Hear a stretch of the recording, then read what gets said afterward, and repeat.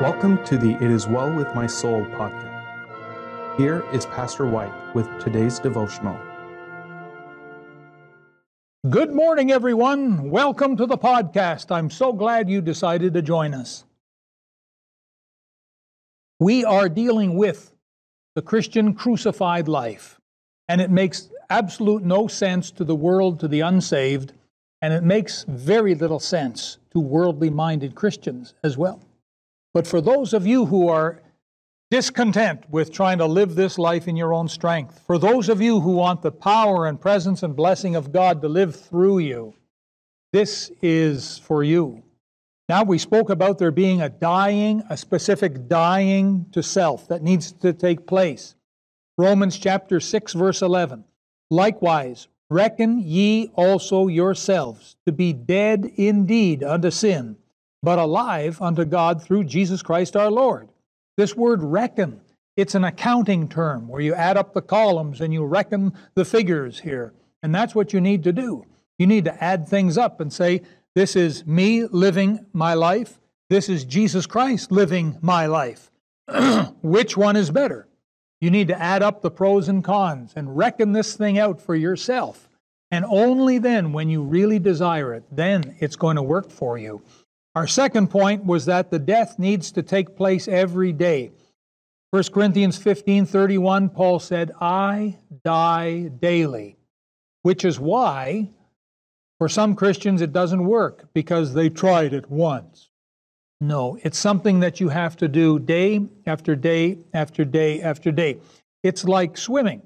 You can sink, drown, or you can swim and live. But to swim, you have to put one hand over the next, and then one hand over the next. And you need to be kicking properly with your feet, and you need to time your breathing. And these are things you do in order to swim and move through the water and live. And so it's something like that. You can either live your life yourself, my Christian friend, and make a mess of it, or you can let Jesus Christ come through you and live through you, and you will have the best life. You really will.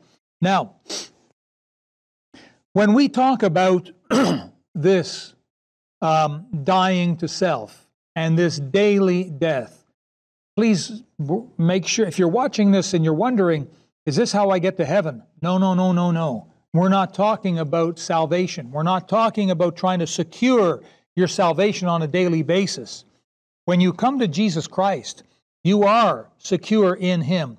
We're talking about daily, practical life in Christ. And it keeps changing daily. That's why we have to live by faith. Now, I'd like just to look at the word death again. You understand that it means a separation. Yes, it does. But it's not up to you to create the separation. It's not up to you to cause or facilitate that separation. That's what God has to do. You have to be willing, and God will do the work. When a man is to be put to death, he doesn't put himself to death. The firing squad does that. So what is this that facilitates the death for the crucified life? Well, now remember, we're speaking spiritually here, not a physical thing, a spiritual thing. Paul spoke of no ordinary death when he wrote Galatians 2:20. I am, what's the word? Crucified. That's right. What do you know about crucifixion? Because that's the death he's talking about. No ordinary death. I believe that the death here that Paul spoke of when he said, I am crucified with Christ, he spoke of a crucifixion, which is a painful death. Being crucified on an old rugged cross where the splinters get into the skin. We're not talking here about some quick bullet to the brain or some merciful, lethal dosage that numbs the senses and you drift off. We're talking about a painful death. And so you need to get ready for it. We'll talk more about that tomorrow, shall we? For now, let's pray. Our loving Heavenly Father, you've taught us a lot. You've shown us about the crucified life. Help us this day to have an open mind, an open heart to it, to think about it, to memorize Galatians 2:20, and to pray, Lord, thy will be done. And Father, I pray you would bless your people this day. It's a wonderful day to live for you.